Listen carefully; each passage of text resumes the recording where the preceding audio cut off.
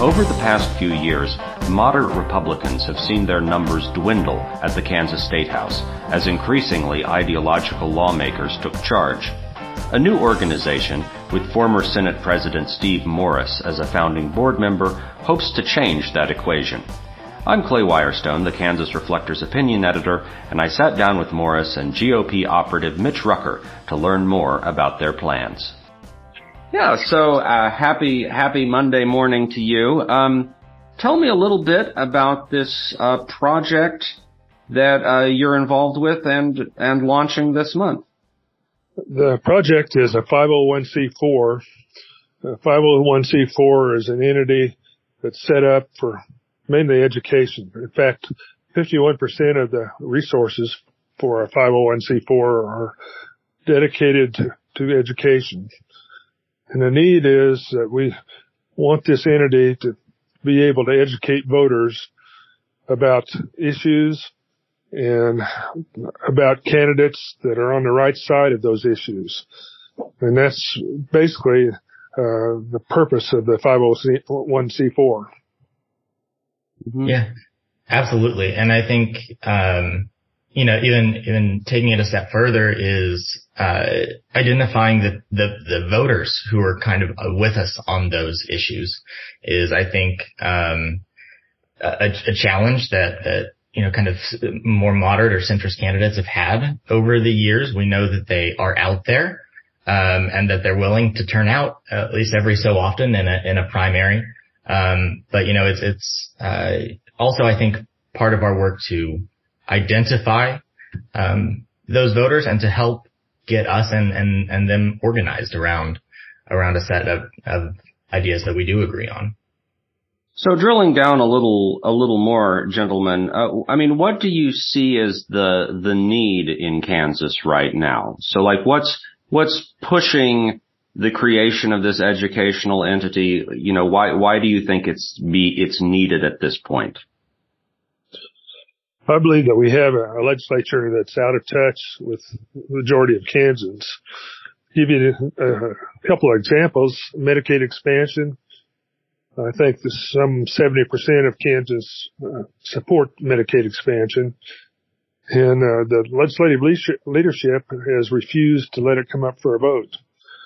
It actually passed several years ago when Brownback was governor, but unfortunately he vetoed it, and there weren't enough votes to override the veto.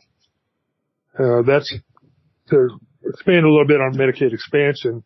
90% of the cost is paid by the federal government, and I think it's a win-win to get the 170,000 people in Kansas, provide them with medical care, and that way some of the hospitals and other medical facilities that have to eat that cost will be helped.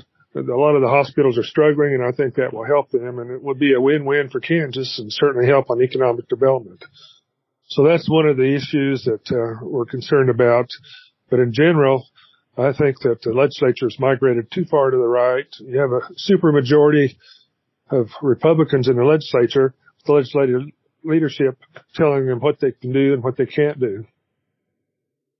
Yeah. And, just to expand on that, to put some numbers, because I happen to be, working in the state house at the time that he mentioned, when we did have, about 40 Republicans there in the House at the time who were not only supportive of Medicaid expansion, but who were willing to vote to override a veto of Medicaid expansion by Governor Brownback.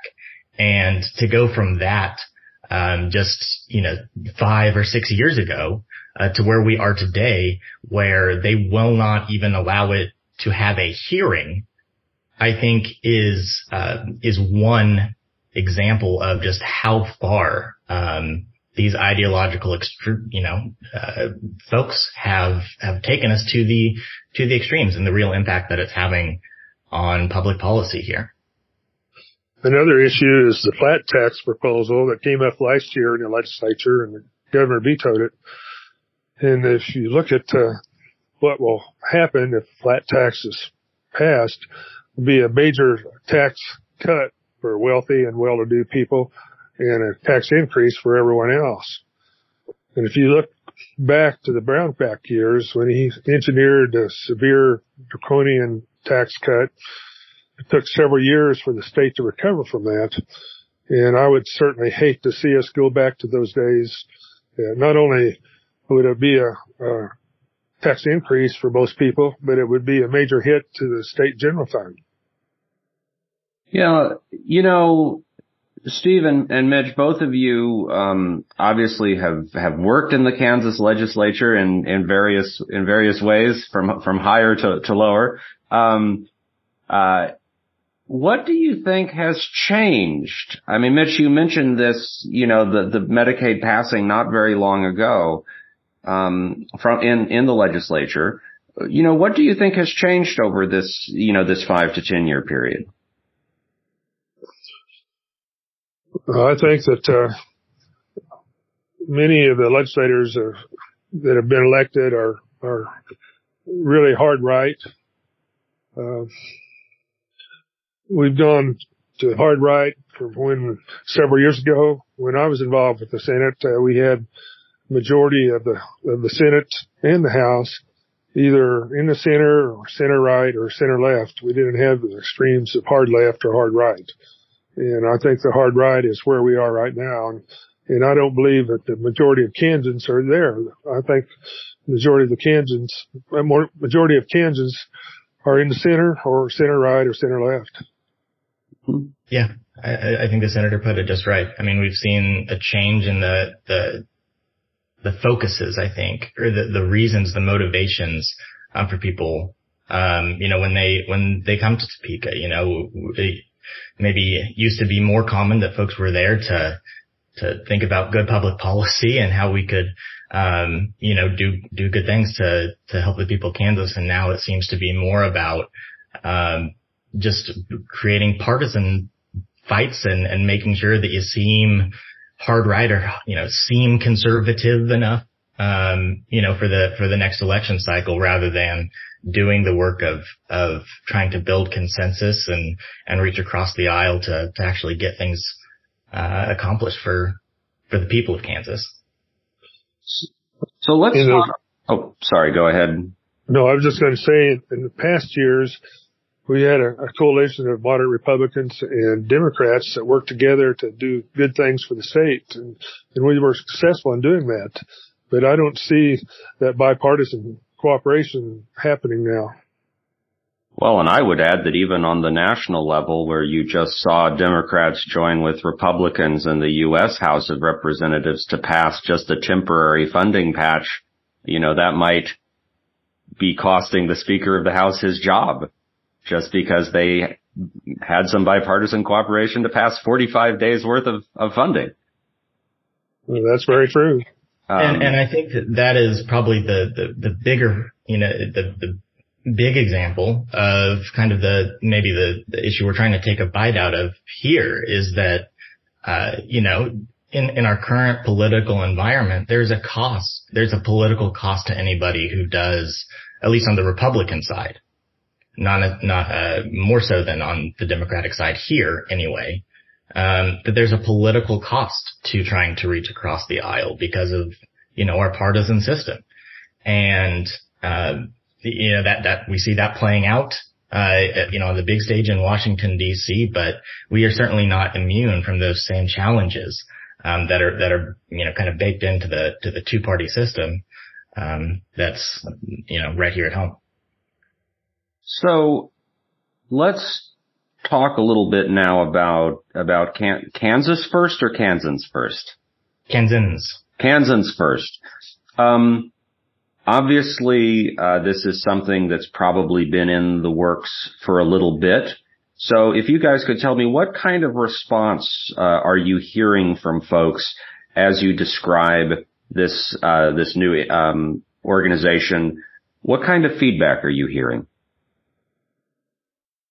I'd say people have been very positively been receptive. Folks are frustrated, I think, with the fighting that they see coming out of all levels of government, federal and state. And the lack of any seeming desire to work together. We at least used to see that as an ideal worth working towards.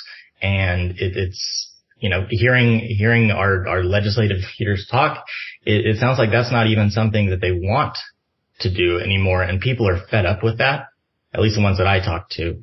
And, they feel the need, for some way to organize and hold people, accountable to the center, to the center that, we can all kind of coalesce around. And that's what we're building Kansans First to be. And, people seem to be hungering for something like that.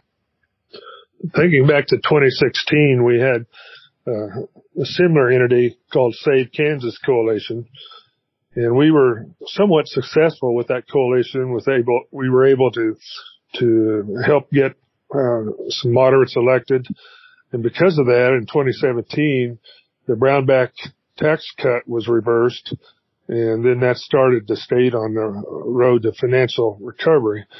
But then nothing was really done after that, so we lost that impetus, and now we're back where we were back then.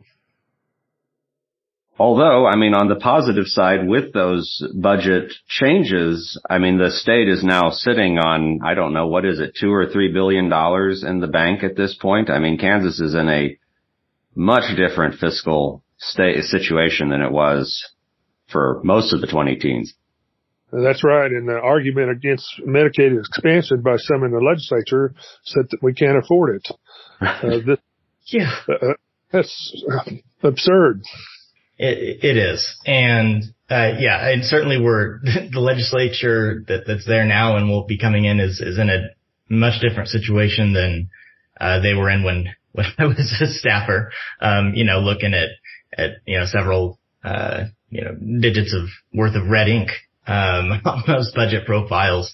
But the environment obviously is very different. A lot of that, we can't attribute all of that, the current surplus, to that tax reform. Obviously, a lot of it's one-time money from the federal government and all the funding that came out during, the pandemic. So, it's a different situation, but I hope that they are willing to exhibit some restraint, and, just again, be responsible stewards of our state government. And I'm not sure that the legislative leaders that we have in there right now, are the ones who would, who have a key desire in being good stewards and, won't try to do something ideological with it that'll put us right back in the red. Like a flat. Now, I'm going to paraphrase this, but I understand that the majority leader, Senator Alley, made some comments the other day saying that he would prefer tax cuts to spending money on health care. Yeah. And I wouldn't be surprised. It's funny though too, because I feel like the relative robustness of the state, budget right now, it really is almost a bad situation for moderates of either party, because folks who are more ideological are not being called to account for kind of bad spending decisions or bad fiscal policy beliefs, because you've got this kind of cushion in the treasury. Whereas, I think before, during the 2010s, there was this kind of cut mentality, and people could actually see the consequences of that. You're not so much seeing the consequences of that now, except in the stuff that we're not being able to do, like Medicaid, for instance. So talk to me a little bit, about the educational part of this. What kind of education are you looking to do? What are kind of what's the plan there? We certainly, want to build a coalition of those of us who do reside closer to the political middle. And, one of the challenges, is that it's a group of folks where we have differing policy beliefs, different policy, motivators. motivations for what gets us interested in politics and the public policy process. So we have to do some education on a lot of different issues and find where we can build that consensus. A lot of this is just finding out where those of us in the middle are. We have to find each other and start to get organized. So that will be, I think, around issues like Medicaid expansion, some of these things where we do have kind of 70%, 70% of us agree, that that's something worth doing. We got to find, more of those issues so that we can rebuild the practice of bipartisanship and of working together to find those areas of agreement rather than focusing only on the areas where we disagree. I think that's a habit that we have lost over the last few years. And I think that part of our job in the coming months will be to help us, get used to that again, get used to talking to each other again and having these sorts of big picture, sometimes difficult conversations, that are still important to have. 501c4, we're not able to make direct contributions to candidates, but that's the reason for the education part of this, is to educate people on positions of candidates and educate them on the need to address these major issues.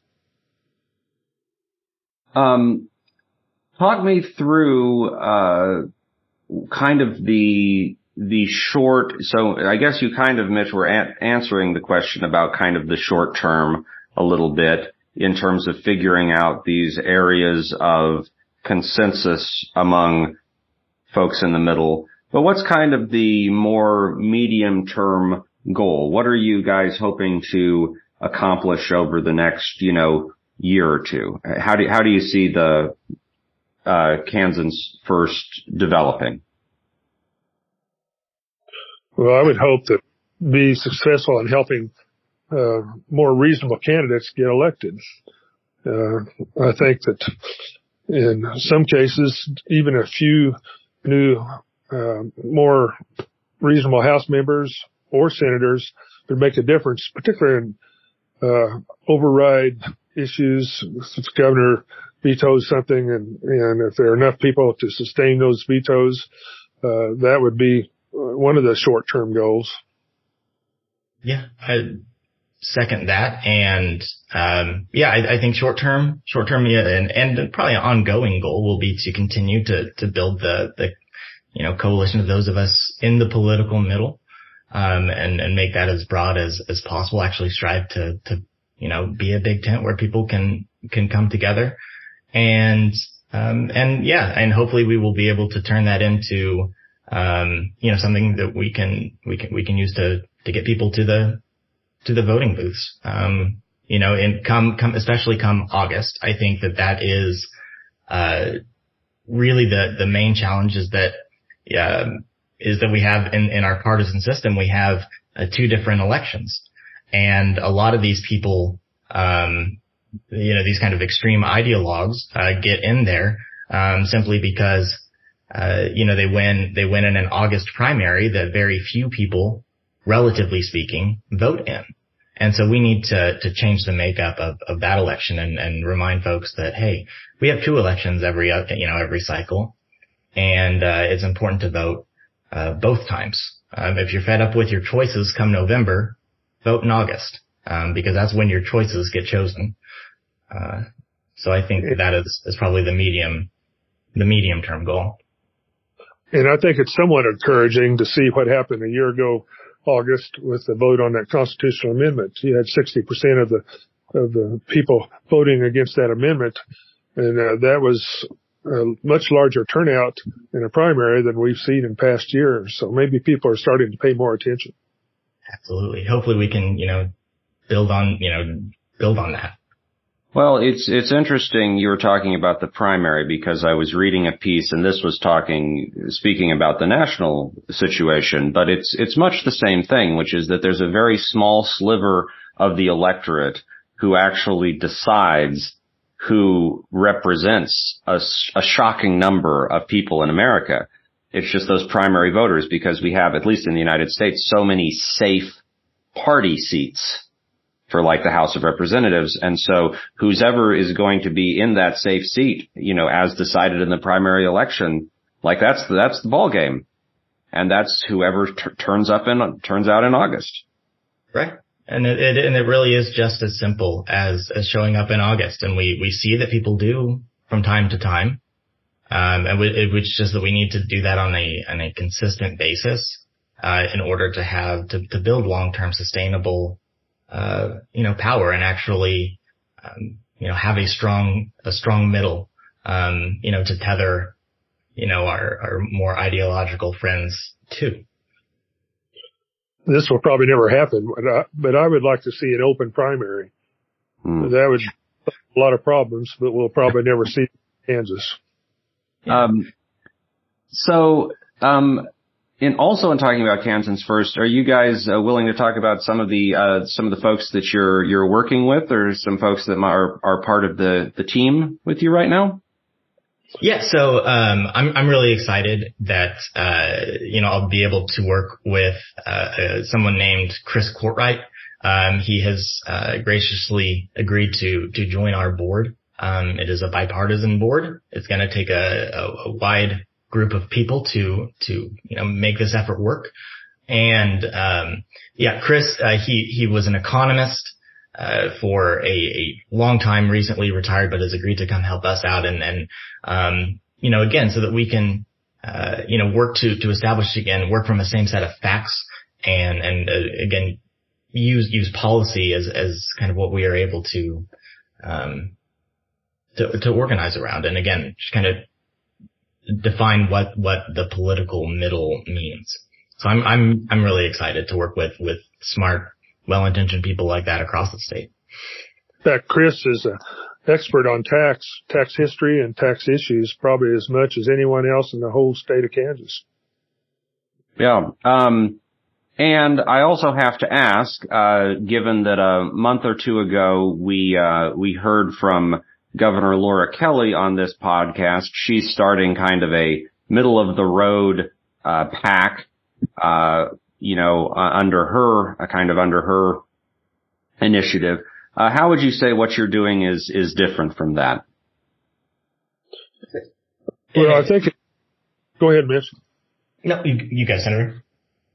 Well, I would say it's complementary to what the governor is doing. As I mentioned earlier, we cannot contribute directly to candidates, but a PAC certainly can. And I think with her middle of the road PAC and with something like Kansas First, they'll work together.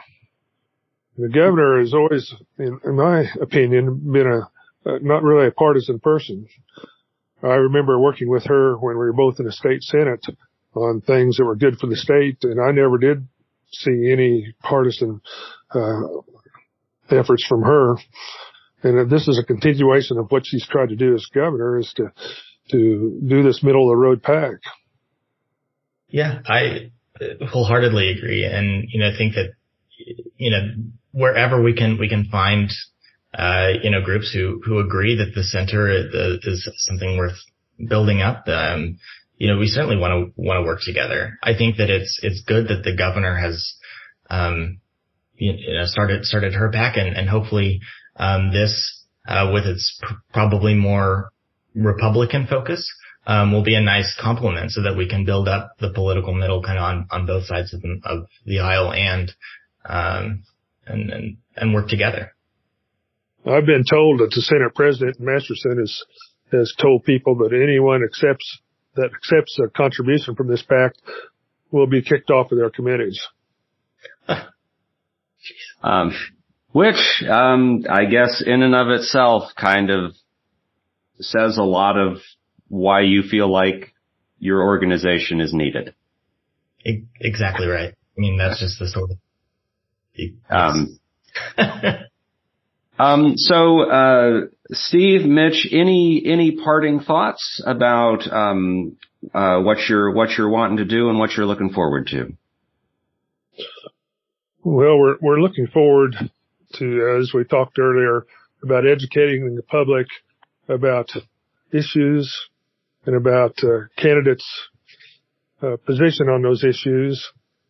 And I hope that we can convince enough people to vote in the right direction that we can help this state move forward in a positive direction.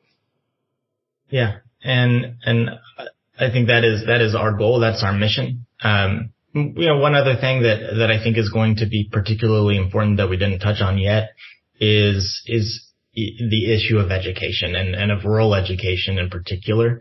This legislature, has shown itself unwilling even to fully fund our special education needs. Meanwhile, we have schools in rural Kansas that are struggling, in closing. The one in my hometown has closed. So that is a massive challenge, that our state is going to face in the coming years. It doesn't seem like we have the folks in the legislature at the moment, who are willing or even interested in working on policy that will do anything to help our rural students. They keep, pushing these voucher plans that, may be fine for our more, populated areas, but certainly aren't going to do much for us in Western Kansas. So, I think that's going to be another major issue that we look forward to work on. I think even more so it is just, simply doing the work of finding each other, and then, trying to strengthen that political middle that we used to have in Kansas and that we'd like to build back up. Okay. And one other comment, our Secretary of State, Scott Schwab, has said that our last several elections have run very smoothly, and he was proud of the way they run, but yet we have some in the legislature that are trying to do voter suppression laws. In fact, I think one of those laws is in the courts right now. So I hope that we can educate people about not doing voter suppression laws that makes it more difficult for people to vote. Well, Steve Morris, Mitch Rucker, thank you so much for coming on the podcast this week. I appreciate it. Take care. Well, thank you.